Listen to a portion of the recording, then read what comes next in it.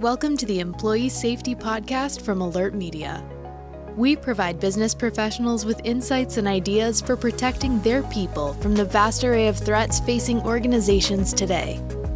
Each week, you'll hear advice and best practices from an experienced safety leader. Here's your host, Peter Steinfeld. Well, hello. Hope you're having a great week so far. Today, we're talking about building a secure, resilient organization. And who better to speak about this topic than two experienced leaders from Starbucks? With more than 33,000 locations and 380,000 employees worldwide, Starbucks relies on a team of experts who can approach business resiliency from all sides. We're very lucky to be joined today by Megan Murphy and Michelle Kubo. Megan is the Senior Manager of Crisis Management at Starbucks, where she supports the entire enterprise in times of crisis. Michelle is the Senior Project Manager of Programs and Strategies and supports safety and security in partner preparedness. Both have extensive backgrounds in the public sector and bring vast experience to their roles. In this episode, Megan and Michelle discuss how they support the organization from the enterprise level down to every retail location. Let's dive in. Megan and Michelle, thank you so much for being here. I really appreciate it. Thank you so much for having us. Yeah, thanks, Peter. All right, well, let's go ahead and get into it. I understand that both of you touch on different aspects of business resilience at Starbucks. Can you tell us about your backgrounds and roles? And maybe, Michelle, you can go first. So I come to Starbucks from government. So professionally, I have a very traditional emergency management background. So I'm trained in incident command systems, Homeland Security grants, all of the I work at a county, I do emergency management. So I've done all sorts of things in that realm, worked in operation centers, coordination centers, but my true passion has always been public education. So how do we take preparedness, readiness, resilience to everybody? And really, how do we incorporate the skills that allow us to do what we need to during our worst situations into everyday situations? What brought me to Starbucks personally is I am a native of Seattle. So Starbucks is iconic. I mean, you dream about working for Starbucks as a young kid. I came into this role specifically to help prepare our partners. So help make sure that partners understand what they needed to do in case something were to happen. And as a government employee, I was thinking, what a better way to help encourage the community than to get the baristas prepared, right? Because most people know where their local Starbucks is, but I would bet you money people don't know where their local fire department or police department is, right? And so I really was excited about helping 300,000 employees understand what they can do and hopefully share that message with their loved ones. And then I moved into our strategy portion, which really now I just help our different departments within global security and resilience with things they need support on. So that's where I currently sit now. And I help Megan with our mass communication tool because it's so big and I think it's so impactful to our partners. That's fantastic. And Megan, how about you? Mine's a little bit different in that I worked for the federal government for just about 10 years.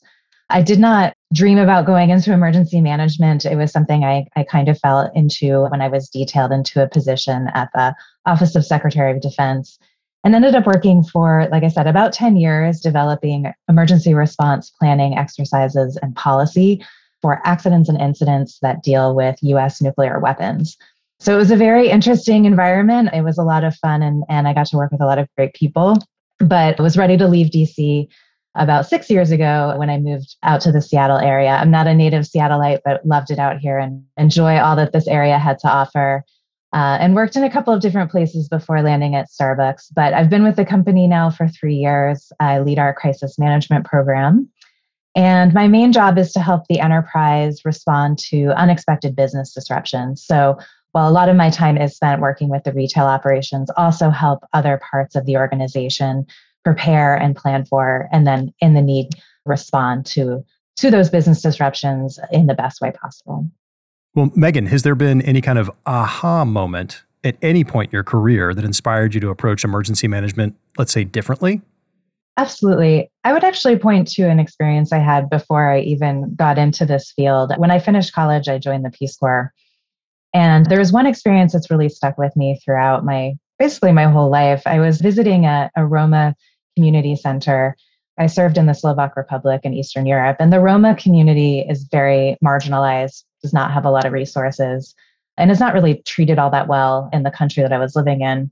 And I was visiting this community center, and one of their donor groups came by, and they were talking to the locals. And there was just a big disconnect between the local people that live there and were experiencing life in that small village and this donor group that was coming from a wealthy Northern European country. And I remember I was sitting next to this individual who lived there, and he was getting really frustrated because the local team was telling them what they needed and the donors just weren't listening. And he said to me in Slovak, which I spoke, they don't even speak our language. And there was something about that statement that really rang true, because I really think that a lot of issues come up between people when they don't speak the language. And sometimes that's an actual language. Also, just understanding where someone's coming from and understanding what someone's lived experience can be. And so I've really tried to bring that lesson to my work really throughout my career. But other times it can mean going to work in a store and learning how to be a barista. Michelle and I both had this opportunity to do barista training and actually work in stores for a couple of weeks so that we actually understand what it's like to be in the front line, serving and making drinks and dealing with customers. In other circumstances, when I work for DoD, what a word means for someone from the FBI could mean something very different for somebody who works for State Department or DoD or DHS. And so I really just feel like the more we can spend time learning about each other's languages and trying to empathize and just be mindful of that, the more successful we can be. Yeah, seek to understand before you seek to be understood. I remember years ago, I was very young. I worked as a waiter at a restaurant that had grown into a fairly large chain, and they hired a new CFO. And I worked in the original restaurant that they had created. So they sent the CFO to run through every position for a week in that organization, from bussing tables to waiting tables to tending bar to cooking, cleaning at night, everything, because they figured if the CFO could understand all those things from the perspective of the people that did them, he would make better decisions when it came to investing the company's resources. So I love your story there. And it's been very gratifying to see that our new CEO is doing similar type of work where he's going out into stores and learning how to become a barista and really shadowing a lot of our frontline workers, because I think that will make him better in the long run since he'll have that firsthand experience. Absolutely. Well, Michelle, how are you applying the skills you learned in the public sector to your role? Well, I can tell you I don't use all of the acronyms I learned in the government in my current role. But no, what I would say is that from an education and outreach perspective, which is really where my background is, it's really not that different. A lot of the same games, or you could call them games if you have a low threshold for fun like I do, that we used to do in the government that we've tried to do in some of our outreach things for Starbucks is what would you do if something bad were to happen? I would say the understanding of being patient is incredibly important. And I think processes are really important, especially for crisis management, whatever type of disaster management you want to call it. It's understanding your roadmap, where you want to go without being too tied to specific things you need to do, which I think sometimes gets lost. But Starbucks has been really good about, making sure we know where we're going without it being overly dictated. Yeah, flexibility is so crucial. Well, what kinds of emergency response training do you do at Starbucks? Megan, maybe you can go first on that one. Sure. So all of our partners which is what we call our employees, take any number of trainings, a lot of online trainings, including things like de-escalation and dealing with difficult customers and office safety trainings for those of us that are support partners. But then my favorite type of training that we do is our discussion-based training. And so I usually will set these up with the different business units to talk about our crisis management framework and work with the leaders to make sure that they understand kind of how we would approach a crisis if it were to happen to them or involve them. And so asking the team to talk about how they would approach different problems, kind of what Michelle was just talking about with these different scenarios. And we tailor those for the team, the location that they're in. And then I just kind of let the teams go loose because I think that the best part of those trainings is when they can learn from their colleagues. Often we have people that have worked for Starbucks for 10, 20 years. And so they've seen a lot and they've had to respond to a lot of different circumstances. And I just think that when we allow people to have the chance to talk about this very, very directed and specifically, it gives that opportunity for people to share what they've done, what they've learned, and some of those best practices that can be shared widely. What do you find the reaction is to that kind of training? Usually we get really good feedback. I think that leadership makes a huge difference, and we have great leaders in the field that are often encouraging their teams to participate and to speak. And the more we see of that, usually the more engaged everyone is. Sometimes we'll get shyer folks and that they're not maybe as forthcoming with their information. And generally speaking, we get a lot of good feedback. Michelle, what would you add to the different kinds of emergency response training that you guys do? Yeah, to Megan's point, we do a lot of retail-based video trainings. Some of the ones that I think are incredibly impactful to our partners is we have a series on behaviors of concern, workplace violence, and active shooter. And they're 3 to 4 minute videos that really focus on actions that they can take to ensure that they are prepared if a situation like that were to arise in their location. We have retail partners take those trainings multiple times a year. And we also really encourage them to have conversations about those trainings because, again, to Megan's point and the point before, it's all about people feeling like they can respond and then being able to talk through the different scenarios they would take. There's a lot of work going on with active shooter trainings that are not video-based, but are actually conversation-based, where partners can say, in this situation, what would you do, and vice versa. And then we also really try to do as many in-person trainings where people can not only learn the information, but then engage with each other afterwards to continue to share best practices. So it's a constant learning journey, right? Like them learning the topics and then us learning how to best get the information out in a way that is digestible. No, that's huge. And I can imagine with the type of employee base that you have, turnover is going to be just naturally in the industry you're in higher than perhaps in other industries. So it's got to be something that's easily repeatable too, as you have new folks coming in. Is that a fair statement? Completely. Yeah.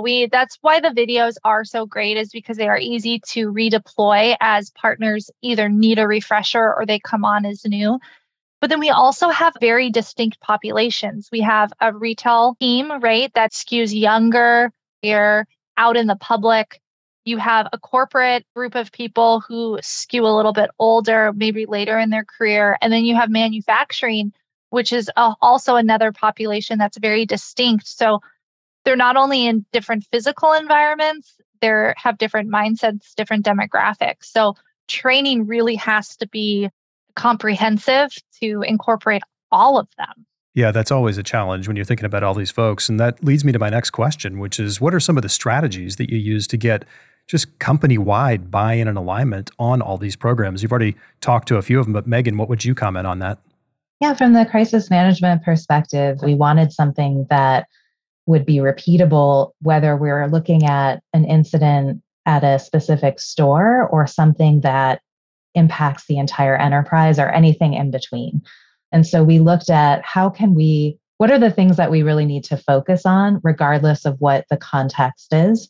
And then what are the ways that we can escalate issues as they get bigger and that local team is unable to handle it on their own? And so we spent a lot of time working on developing that process and also socializing it throughout the company so that people would understand where they could plug in depending on what was happening in their own environment. So there's really 6 things that we focus on that are relevant regardless of the scale of what is happening, as well as which part of the enterprise. So the first are our partners, our people, making sure everyone is safe and accounted for, looking at our pay situation for our retail partners and our manufacturing partners. That's usually really a prime focus for them, as well as making sure our vendors and folks like that are getting paid. Our property, making sure our locations, whether that's a store or our manufacturing sites or our support centers, are in good shape, or if anything needs to be addressed there. and our product. So making sure we have the ability to open or, address any concerns. Then we're also focused on communication. Anyone in the emergency response field knows that that's an incredibly important, maybe the most important piece, just making sure everyone knows who is communicating to who and making sure that that message is going both up and down the chain so that everyone knows what is happening. And then for us at Starbucks, it's very important. This last piece is making sure that we're showing up for our communities. And it's something that we take a lot of pride in, particularly after events like a natural disaster, and ensuring that we are there to support first responders as well as the rest of our community when something bad is happening. Whether, again, we're talking about something where the CEO might be weighing in to make decisions, or if it's something down at the store level or anywhere in between, it's worked really well and everyone feels really comfortable with that framework. I love that framework of just knowing exactly what are the 3 or 6 or 10 things that you just need to know the answer to in an emergency, regardless of what it is. And it really keeps you focused on the important stuff. So that's just absolutely fantastic. Well, thinking about disasters, can either of you speak to a crisis or emergency that Starbucks faced that had a great outcome or an important lesson learned that you'd be willing to share? I guess I can speak. I would say that we had 2 different emergencies that have occurred on my watch here at Starbucks. One where we maybe didn't do as well of a job as I would have liked, and one where we've been a little bit more successful. So the first was right after I started in 2020. As most organizations dealt with, we had a lot of civil unrest and protests in the summer of 2020 after the death of George Floyd. And as a company that has a lot of locations in a lot of different places, while we were not the target of those protests, we were often collateral damage, I should say. And so we were, where I would say we weren't as successful is that I don't think we recognized the extent of what was happening until, not that it was too late, but I just feel like we could have been a little faster to provide support to the field and to provide a resource for the teams that were having to deal with that and all of the different impacts to our supply chain, to our facilities, to our partners that were out in the field, and to the people that were feeling impacted by this event personally and had emotional stakes in what was happening. And so I learned a lot personally on how we could be a little faster when we start to see that type of event happen. Hopefully I've done a little bit better and our team has done a little bit better as we learn from that experience. And then on the flip side, I would say with Hurricane Ian, we were able to really provide support to all of the different partners in Florida. We were able to work with the team that's local there to provide resources to make sure that we could get our stores closed beforehand, make sure our partners knew that they had support mechanisms in place. And this is where Alert Media really came into play. We were able to send out messages to all of our partners that were living in the state of Florida and then later on some of the other Southeast states to make sure that they were safe and accounted for and that they didn't need support. And for those that did experience damage, that they were able to get into contact with people within the company and get some further resources for them. So good and bad. We've had a lot of experiences over the last couple of years since I've been in this role. Also, just to play on what Megan said and to give her team kudos, is crisis management builds so many relationships throughout the year around natural disasters or other issues that are going on. And I think that plays out when we do a lot of really large scale events. And we did a Chicago event in 2019 where we brought 10,000 employees to a brand new city. And while nothing happened, the communication that was built because of the constant outreach and training to all of the other functional groups helped people feel comfortable that if something bad were to happen, that they would know that there was a team there ready to support them. And I think that is just something we forget to talk about, is like the relationships that are built that are ready for when something could potentially happen, that's already there and it's already ready to stand up and respond. Well, as we start to wrap things up here, Michelle, what advice do you have to help someone in a similar role as yours be successful?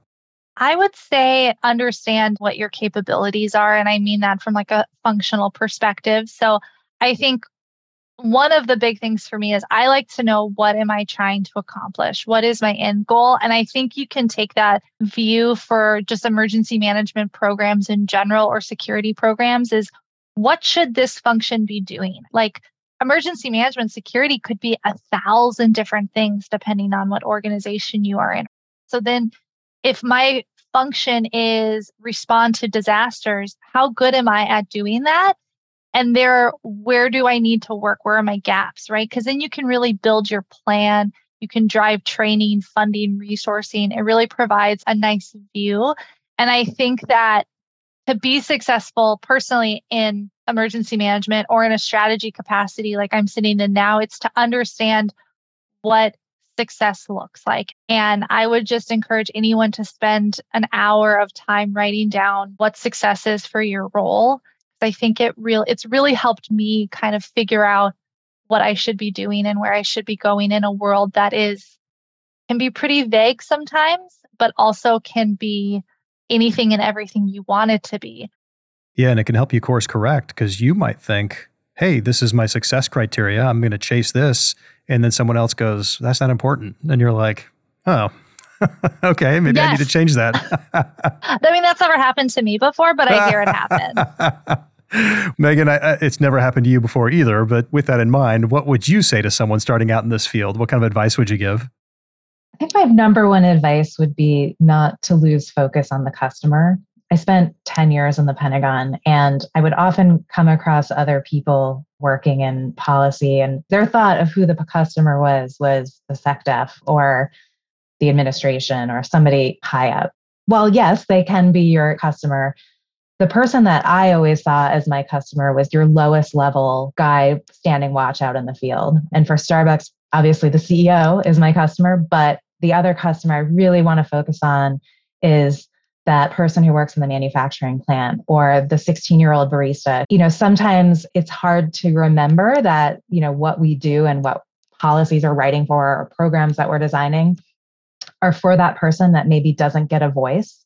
And so having the humility to recognize that we need to make sure we're keeping them in mind is vitally important if we're going to be successful. To build on to what Michelle was saying, if we're not doing right by that person, we're not actually accomplishing what we should with our goals. And so the more you can get out and spend time with people who are in those lower level positions that maybe don't have as much exposure to the big brass, the better you're going to be and just more empathetic and more successful. Well, I love how you guys take the concept of duty of care to the top, bottom, left, right, every corner of the organization. That's really fantastic. Well, Megan, looking ahead to the rest of 2023, what are your top priorities from an emergency management perspective? It's not news to anyone that our founder, Howard Schultz, came back early last year, and he'll be moving on as our new CEO, Lakshman Narasimhan, is moving into that role. And so right now, a big focus for my team is to make sure that him and his team and his executives are familiar with our program. So we recently did a briefing for them. Again, so we're making sure that our framework is familiar from the top down. And of course, continuing our training for the rest of the business units that we work with. And then always just, my focus is always making sure that when the unexpected happens, that we're prepared and respond quickly and effectively. And you never know when those events are going to happen in this field. So just making sure that we stay rested and, ready and hopefully can come in whenever we need to and provide the support that the organization needs. Well, Michelle, what are your and your team's biggest focuses right now? Yeah, so as the strategy and programs team, we really look cross-functionally across all of the different groups within the global security and resilience function. So for us, we brought in 2 new kind of functional teams under the GSNR umbrella. So our partner in asset protection, as well as loss prevention. And so we're looking at how do we incorporate them into the everyday workings of global security? How do we make sure that we're better integrated with those teams? Although we already work wonderfully with them, but how do we really make sure that all of the programs are working together and making and adding value to the enterprise? And then I would say the second thing really is we're working on a program right now that gets safety and security further upstream in processes related to our stores. So for example, new store builds, remodels, how do we make sure that safety and security is there from the beginning? So we really want to be more proactive in all of the work that we do. And we're really looking at crisis management because they're incredibly proactive in their work. So how do we take some of those lessons and apply it to all of our other functions within global security, because we'd like nothing bad to ever happen. And we'd like to prevent that at the start, knowing that's not possible, but we're going to try our best to do that. So those are the two big things that we're working on, is integration of these new functions and then also being more proactive in our approach to running our company. Hope for the best, but plan for the worst. Yep. Well, Megan and Michelle, thank you so much for sharing your experience and advice with us today. You guys really have a big organization and a lot of people to take care of, but based on the comments you shared today, I know that everyone is in fantastic hands. Thank you so much for having us. Yeah, thank you so much for having us. It was a lot of fun. Well, if you want to connect with Megan and Michelle, be sure to check our show notes for details. That's all we have for today, so thank you for listening to the Employee Safety Podcast. Be sure to subscribe to the show so you never miss an episode. You can also rate and review us wherever you get your podcasts. Have a safe week, everyone. Thank you for listening to the Employee Safety Podcast from Alert Media, the industry's most intuitive emergency communication and threat intelligence solution. To learn more about how to protect your people and business during critical events, visit alertmedia.com. Until next time.